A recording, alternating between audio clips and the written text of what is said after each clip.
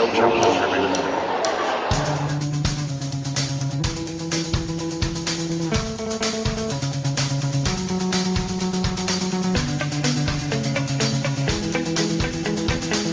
Welcome to another episode of No Challenges Remaining. There's an ocean between us, but my name is still Ben Rothenberg, and over there, that lovely lady in Italy is Courtney Nguyen. Buonasera, Courtney. What up? Ciao. That's all How I you know how doing? to say. I'm doing all right. It's Rome. I mean, it can't suck, right? Trying our best to record here. It does sound like Courtney's in like a great Roman amphitheater or coliseum or catacomb or something, but we're making this work. Yeah, no, I'm just in a empty press conference room that is the media center here is in a makeshift hostel that is Oh, happens to be on site at the Foro Italico. So it's a bit rudimentary, but it it works. does work indeed. We're very happy to have you here, and we're happy this has been a pretty good week of tennis so far, it seems like in Rome. What have your thoughts been of it up close? Yeah, I mean, for the most part, I mean, in terms of the good tennis, it's hard to say just because there's been so many withdrawals and retirements on both the men's and women's side that kind of busted the bracket a little bit. Sharapova withdrew with a virus. Andy Murray with his lower back. Just I'm never entirely convinced. As much as I love this tournament, I think Rome is great. I think that it's a wonderful venue and the players love it as well. Their hearts aren't really in it. They're already looking towards Paris. So I think that Yeah. informs a bit of the tennis and the results and everything like that. But so far, I mean, we're recording on semifinal Saturday. Yep. So and Serena and Vika are already through. Rafa's on court right now. It's shaping up to be kind of a lot of the same what we've already seen in the clay season. It's true. I think the one sort of newcomer, we'll do women first, I guess. The one person who we haven't heard from in a while is Azarenka, who got through to the final by beating Stosur and Irani, which are not bad clay scalps. She wasn't necessarily dominant in either of them, but she's back and she's going to get another meeting with Serena, and she won the last one. So do you think there's any reason to be intrigued by Azarenka's week? It's hard because she did obviously both she and Serena had fairly easy draws into the final. Not because of them. I mean, again, the withdrawals and the upsets kind of opened up both of the fields, and so they haven't truly been challenged. You're right that Azarenka hasn't looked as convincing. I think that her blip against Stosur was a bit surprising, even though we know Sam can play very well. Sam hasn't really played as well as we know that she can as of late on clay. And, she did run Ramshot a bit over Arani today with the 6-love first set and then winning the second 7-5. But, Yeah. it's good to have her back. I mean, I think that obviously, it's good to have that intrigue. It'll be interesting to see how that final goes. But Serena has been absolutely just smacking the ball and just looks tremendously focused and calm on court. Hasn't dropped more than 4 games in a match on her way to the final. Three It's straight pretty game, good. yeah, 3 straight matches with a bagel set. So it's hard to bet against Serena in Rome. Yeah, I would think so too. And now she is on her way to possibly having won Rome and Madrid, which I just like saying. That it always amuses me. So that's what's going on here. Do you? We were talking before in previous shows about how you definitely hesitate to read anything into Madrid results as they relate to Paris. Do you think that Rome is obviously a little bit easier or maybe fairer to read something into? But do you think there's anything from this week from anybody, not just the people who are still in the tournament or have made a deep run, that it's worth thinking about going into Paris? Yes, I mean, I think that this was a good tournament on the whole for Yelena Yankovic. Hmm. I think that, she lost to Halep in kind of a crazy match in the quarterfinals, but it was still, she got a good win over Lee Na in heavy conditions, which was great. And, I think she needed that, especially after having, had a pretty good run through, Charleston and then kind of suffering a surprising early round loss in Madrid. So I think that was good. I think Sam Stoser's rebound here was good. I think that her performance against Azarenka will give her confidence. And then Yeah. on the men's side, I really like what the younger kids are doing. I think that Jerzy Janowicz had a great run here, beating both Gasquet and Songa back to back. That was huge. Dimitrov got a tough draw, having to play Gasquet, I think, in the opening first or second round, Yeah. I believe. But I think that there's a lot more going into the French. I think there are a lot more names that are potential spoilers. They're not going to Benoit. win. Benoit, exactly, into his first Masters semifinal against Federer later today. So, that's exciting. I think, we've said this a gazillion times. We want that. Even Golbis, I know that you talked to Golbis this week, Courtney. I did. What were your thoughts on how he's doing, and I guess especially that Troitsky match, which definitely went kind of viral over stateside here with that meltdown. Yeah, I mean, I talked to him after the Troitsky match for a one-on-one. He wasn't requested for press, so it was just me and him, and just kind of chatted about a bunch of things. But I think that he's in a good spot mentally. I think that the way that the Troitsky match was the best match on clay he's played. I mean, I asked him about his kind of subpar clay run leading into Rome, and he started his answer out by being a bit defensive. I said, well, I've lost to some good players. And then as he like marched through his results, he was like, oh, well, I should have beaten Raonic. And I kind Yeah, of went mental against Monaco. And yeah, so, what's so refreshing about Golbis is that there's really no put on with him. He doesn't just sit there and give you Bull Durham quotes. He tells you exactly what he's thinking. And generally, for the most part, he's absolutely right in terms of his assessment of himself, of his game, of other players. So even though he says that he wants to win and he doesn't want to have just like a good performance, I think that his 3-set loss to Rafa is definitely going to give him some confidence when he gets to Paris, and it'll be really interesting to see like where he lands up in the draw. yeah. It should be good now with Murray potentially out, with Mm-hmm. Ferrer and not obviously not being a dominant four seed in that part of the draw. With Djokovic having some losses recently, it could be an interesting Paris, except for the part where Rafael Nadal wins in the end. Exactly right. I mean, how has the tournament been looking from stateside? Like, what are your thoughts? I think it's been looking pretty good. I think it's definitely been better than Madrid, for sure, especially on the women's side. I'm intrigued also a little bit by some of these people who've been losing early. To switch a little bit to that, like Radvanska has had a terrible clay season, lost first round both times, her first match rather. Wozniak, And withdrew from Brussels with a shoulder injury. So yeah, the blonde is not working for her clearly. no.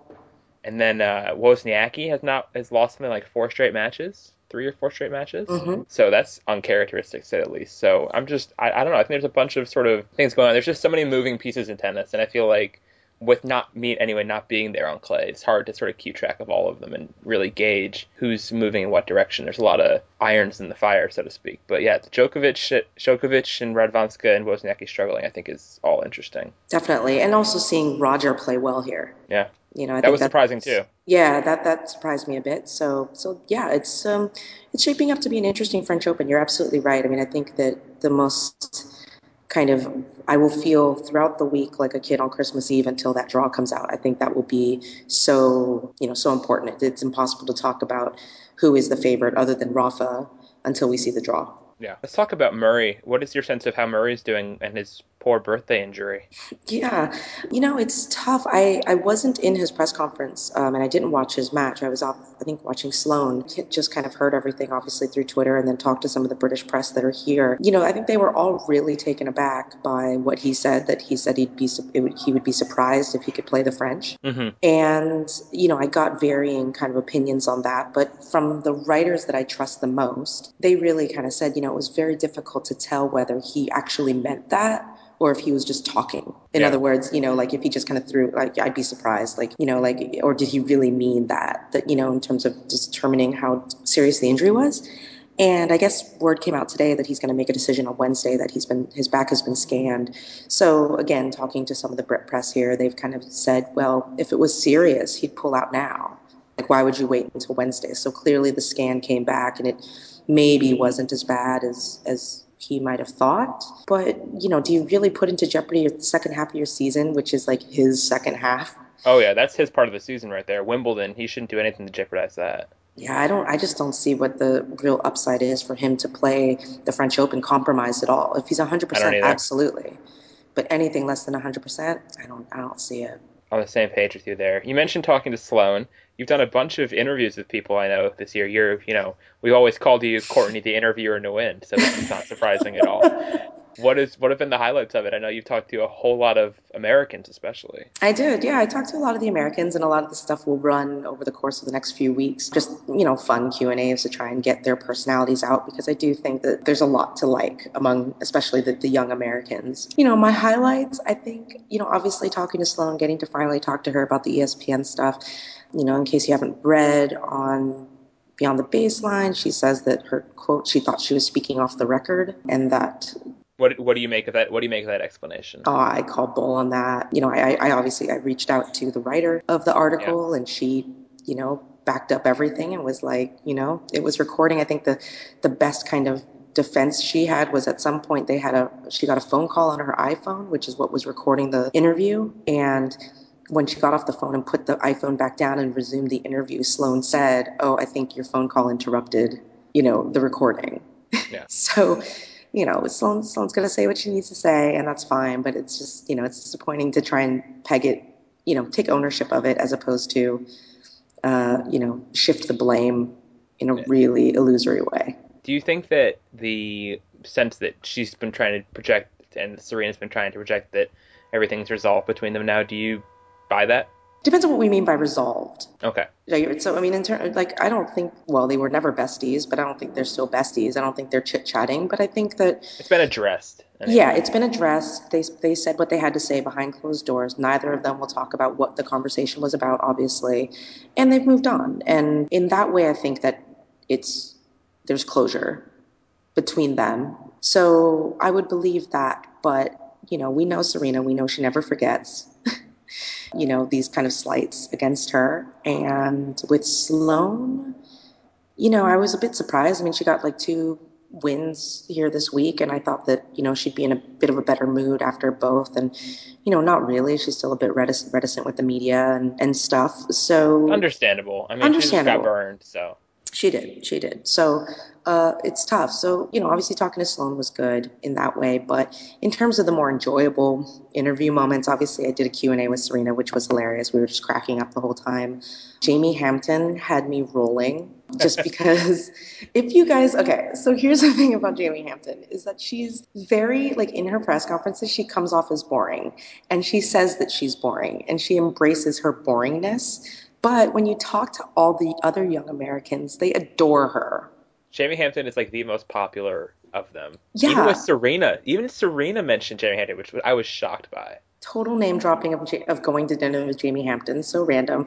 But so all the young Americans are like, are basically like, we love Jamie Hampton, but like she won't hang out with us. Which is basically kind of like, I think Madison Keys, I think was like, I asked her, who's your go-to dinner companion at tournaments? And she was like, well, Melanie. I mean, I call Jamie all the time, but she just wants to have room service. So that's quite amusing. But yeah, they all seem to really like Jamie. They love Melanie. Melanie is like just a good person, I think, to have in that little cadre of young Americans, which is Yeah. great. She's super optimistic, Yeah, and positive. and positive and friendly. Yeah. Not competitive, just kind of doing her own thing. So, there's a lot to like among all of the young Americans. But yeah, so did those interviews, which was great. How are you liking the Roman atmosphere? I know this is a tournament you speak very highly of. Is the Pietrangeli still as good as you remembered it? Is all the food and everything? Just take us through your tour of Rome on that Yeah, sense. the grounds are as good as they've always been. Pietrangeli is actually even better because I think 2 years ago when I went, there was actually ticketed seats in the Oh, lower portion of Pietrangeli, and they've completely eliminated that. And it's, as far as I know, completely general admission. So that court oh, is that's good. constantly packed. People are crowded around it. They love it. It's great atmosphere. Super Tennis Arena is still absolutely horrible, but what can you do? And Yeah. obviously Every the tournament needs that one terrible court. It's like a exactly. rule. Exactly. And then Centrale is obviously is great. I just love how steep the seats are so that you're right on top of the action, even if you're like up in the rafters, which is great. So the grounds are great. The food is fantastic as always, in terms of like on like site concessions, like, they can only be so good and still Like tasty. what is there? It's a lot of paninis. Okay. So it's a lot of sandwiches, very, very simple sandwiches, but they're all like so incredibly tasty. There's like on-site pizza, which is, I think, really, really good, even though all the Romans I talked to are like, oh, it's horrible. Why do you buy that? I'm like, it's really good. I'm from the States. What do I know? You know, that sort of thing. Coffee, beer, wine, champagne, all these sorts of things. So it's good. Champagne. Ooh la la. Champagne, sponsored by Moet. Moet is Yeah. one of the sponsors. Moet So bedazzling champagne bottles for Fabio Fognini. exactly, exactly. But it's great. I mean, the crowds have been really good. They've been breaking records every day. You know, I think that, you know, kind of having a Ronnie Vinci, people don't really realize like they're not big here, but like the Italians support the flag, and so they just go and show up and really cheer these girls on. Natasha Burnett had a huge crowd. Yeah, no, I've been very impressed by how big the Ronnie crowds have been. I mean, against Vika in that semifinal, they were very. It was totally obviously a semifinal, so it should be full, but the crowd was very involved for Ronnie, even when she was getting killed. Yeah, So I thought that was yeah. good to see. So I like that. I mean, I always say if you need to go to a clay court tournament, like Rome is the one. The only thing that's rough about it, and I think that the tournament is looking to address it, is that there are very few practice courts, and I think that does frustrate the players. Mm. A lot of them have to practice off-site. The player hotel has clay courts, so a lot of times they're practicing there. So you don't get to see as many players, I think, on site practicing. And then the media facilities are absolutely horrible, like absolutely horrible. Like Yeah. there's like people are on the verge of revolt. It's ridiculous the system that's going on, and it actually has really How has there not been a strike? It's Rome. Everything goes on seriously. strike in Rome. So true. I mean, it's, you know, I've been getting a lot of messages on Twitter and via email kind of asking, why isn't this person done an interview and why not this person? And it's just, if you knew that, like, just how difficult it is to, like, do a press conference here, logistically, it's, like, so frustrating. Even today, like, Serena was announced and we went over there. She was 30 minutes late. We sat there. And so the whole process of being there and having to wait, the press conference room is about a 10-minute walk from the media center. Like Yeah. it was about an hour at least that I was away from my computer. I wasn't watching tennis, and that makes it really difficult. So you really have to kind of like, okay, is it worth it to request somebody, because it's not going Yeah. to be easy. Yeah, that's never fun. That's like Miami. Yeah, exactly. No, it made me think of Miami, except that if you just imagine instead of like 2 flights of stairs, you had to climb like 10 flights of stairs. Oh, not good. Yeah, Not it's good. not great. But I mean, in general, the players have been in a really good mood this week, and so they've been quite chatty. And particularly, I think the women have been in good spirits. Serena's been good. Vika, you know, Maria was. So, you know, it's been good to see. So what if your highlights off tournament been? Food wise, gelato wise. I'm hearing about a lot of gelato. Oh, so much gelato. Yes, I've done my kind of independent investigation of the best gelato joints in Rome over the course Hmm. of 3 years since I've been here. So I finally have my rankings. So that felt pretty good. What are your rankings? So there's Break it down for us. yes. So my number one is this place called the Old Bridge Gelateria, which is right outside the Vatican City walls, and it's just great gelato, and they give you huge portions. So it's just like really decadent in that way, and kind of childlike, you know, kind of walking down the street with like this ridiculously large waffle cone full of delicious, creamy gelato. And then this other place called Giolitti's, I think. I think it's a place that the Obamas went to when they were in Rome. Okay. But that place is awesome as well. Slightly smaller portions, but the flavors are great, and it's really big and it's nice. And then there's a smaller kind of boutique gelato place called San Crispino, which is near the Trevi Fountain. That is like super unique, and not unique, but kind of like boutique gelato. Like they take it really seriously, and it's kind of like snobby gelato. They don't give you Ooh. very much. They have very limited flavors. My friend from Rome was telling me that the guy who owns it, like, doesn't think that chocolate and fruit should ever go together. So if you try and even order like chocolate gelato with strawberry gelato, like they won't give it to you. So it's a bit of kind of gelato Nazi. Gelato Nazi, exactly. Yeah, so it's good, and the food has always been amazing. So yeah, and obviously the city stays up until 2, 3 o'clock. So that's been nice because we've been here, probably haven't left site before midnight many nights. So That is nice. so That's yeah, not Mason. That's no, nice. it's no Mason. Rome is no Mason. It's actually on the signs when you enter Rome. It says Rome. No, We are not Mason. exactly. Rome, not Mason. So the more important question from my point of view is what has the buzz on the ground there been about Eurovision? No one's, you know what? I'm so stupid. I should have been asking players about it. You should have. You should have. But I didn't even see, I don't even know which players are even paying attention. Do you know? I would assume which players. I think no, I haven't heard many players mention it this year. I feel like since Dinara's out of the game, she I was a was going big to say Eurovision Dinara person. was always the girl. Yeah, the Germans would probably be. The Serbians are really into Eurovision, actually. I bet Djokovic would have talked about it if you'd asked him. Possibly. They had a bad year though. Yeah, I know that you obviously have been on the Eurovision train Yes, this week. So I am please, the Eurovision you train. are the Eurovision train, just the caboose and everything. Um, lay it down, lay it out for me, Ben. We haven't spoken about Eurovision. I want to know what I'm missing. Well, I just read a preview of it for those of you who want to check it that out in written form. But yeah, so Eurovision starts about 3 hours from now. I'm watching it at a party at the Swedish Embassy, which I'm very excited about. I went to a Eurovision party there once before. That wasn't like a viewing party; it was just like a Eurovision themed thing, and they brought over all these like former contestants from Sweden, so that was cool. But basically, this year has been a really bad year in terms of song quality. So all of the performances have been like extra over the top to try to compensate for that. And there's been like, there were like Montenegrin rappers in astronaut suits. There's this ridiculous Romanian opera guy who just really bizarre, and I can't really describe in words, but there's a video of him on the preview. There's Finnish women having lesbian makeout sessions to support gay marriage there.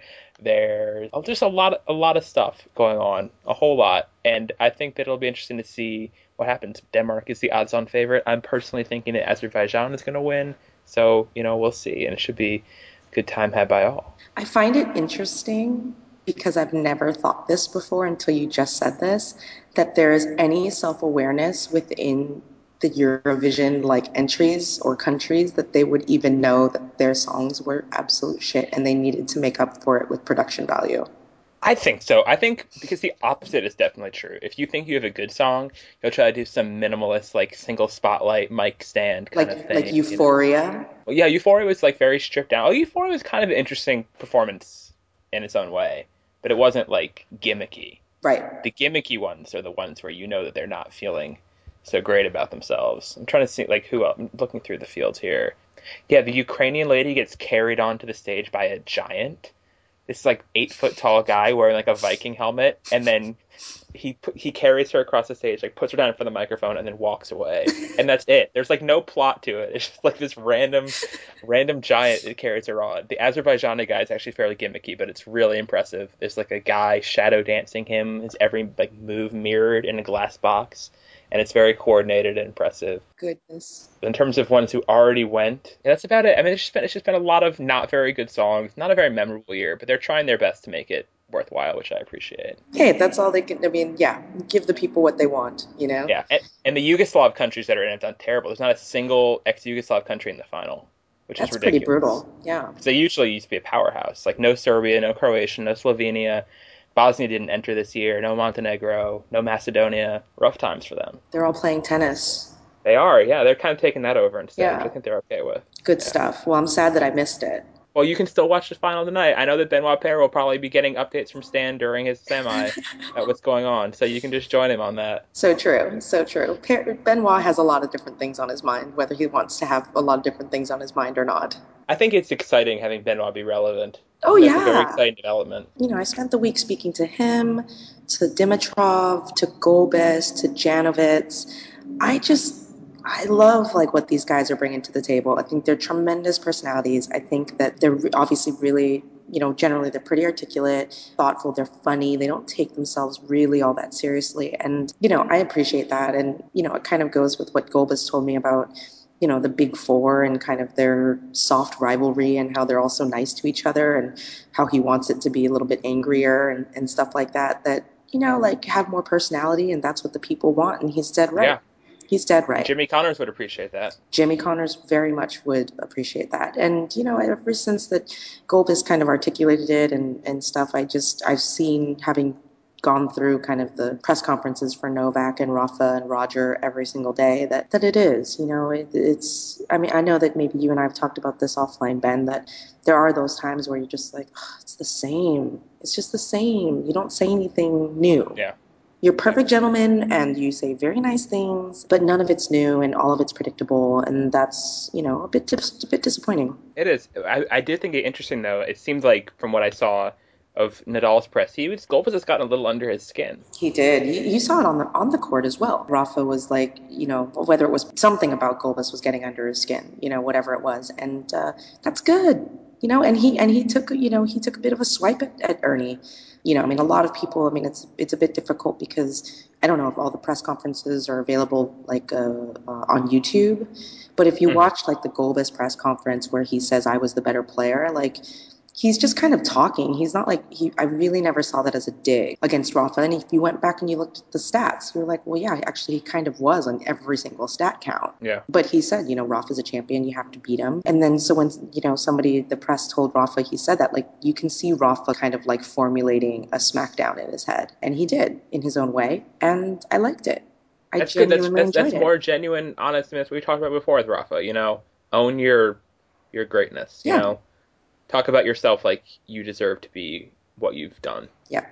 Well, let So me ask you a corollary then. When we talk about Serena, how do you feel about this new Serena, this mature Serena, who's been a bit, I think, personally, like more mature and professional with press and within hmm the locker room and all these sorts of things?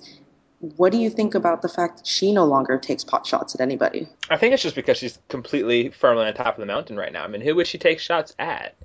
I mean, there's nobody who's like really she should be afraid of or should be under her skin. Azarenka, maybe. I mean, it's a little bit closest to being near her, and it's done a few things to possibly annoy her, but they seem to get along fine. Yeah, I don't. I think it shows how comfortable she is on court. I think it started on court for Serena and worked its way out. But she's not, right now, she kind of is not one to own her greatness in press conferences. Now, a lot of that to me is a put on. A lot No, of that that probably is true. right is kind of like I mean, it sounds a bit harsh to say, but like a false humility of Right. but I think that at the same time, much like Rafa, it's a mental trick she's playing with herself to keep Yeah. herself hungry. Yeah, for her, because she hasn't been that way the whole time, it seems more clearly tactical, and I guess that makes me sort of appreciate it a little more. I think it's a little bit more transparent. I feel like when she talks about, everyone else is, I'm playing against Radwanska next round, she's playing really good. It feels a little bit more, I don't know, less believable because she obviously owns Radwanska and Sharapova and whoever else she happens to be talking about. Doesn't really mean anything. Well, that's the thing. It just doesn't really mean anything. That becomes a difficult thing when you're trying to get to the bottom of things or, from a reporting standpoint. But I understand from the PR standpoint what she's trying to do and what Rafa's trying to do and all this sort of stuff. But yeah, it would be interesting to see if this Serena, if she felt threatened by somebody, how this Serena would react. It will be interesting, and it'll be interesting to see if, I mean, Sloane was the closest we've come to that, I guess. Mm-hmm. But that didn't really last because of Sloane's form. Mm-hmm. So time will tell. It should be maybe something will happen in Paris. You never know. Never know. Should be a fun slam, It should especially on the be. women's side. I mean, it's going to be Serena's the one to beat, I think for sure. But her road through it could be very tortured. Yeah, I mean, the whole thing with Serena, the more tortured it is on the front end, the more calamitous the whole endeavor is. So if she can blast through her first few rounds without any incident, I think she's, Just the first round too, especially. yeah, exactly. I think that she'll be okay. If she can get through 2 or 3 rounds, not drop a set, look absolutely dominant. I think she'll be okay. But I think the weather is one thing to look at for Paris every single day. I think that that's the one X factor that you can never factor into when you look at a draw and you map it out. Is it going to be heavy? Is it going to be hot? Is the ball going to fly? All these sorts of things. So we'll see. We will see. Thank you again for joining us, Courtney, Oh, and of or course. joining me, Courtney, and for all of you for joining us. We will be back with you once the draw comes out, I think. So a little bit later show next week. We can break that down. Should be fun. And then we'll be with you through the whole French Open as well. Thanks for listening, and we'll see you later. Ciao. Ciao means hello and goodbye there, yeah? Yep, Yeah, just like aloha, exactly. pretty much. Ciao, Courtney. Ciao, Ben. Why tear each other apart? Please tell me why. Why do we make it so hard? Look at us now. We only got ourselves to blame. It's such a shame. Tell me how many times can we win and lose? How many times can we break the rules between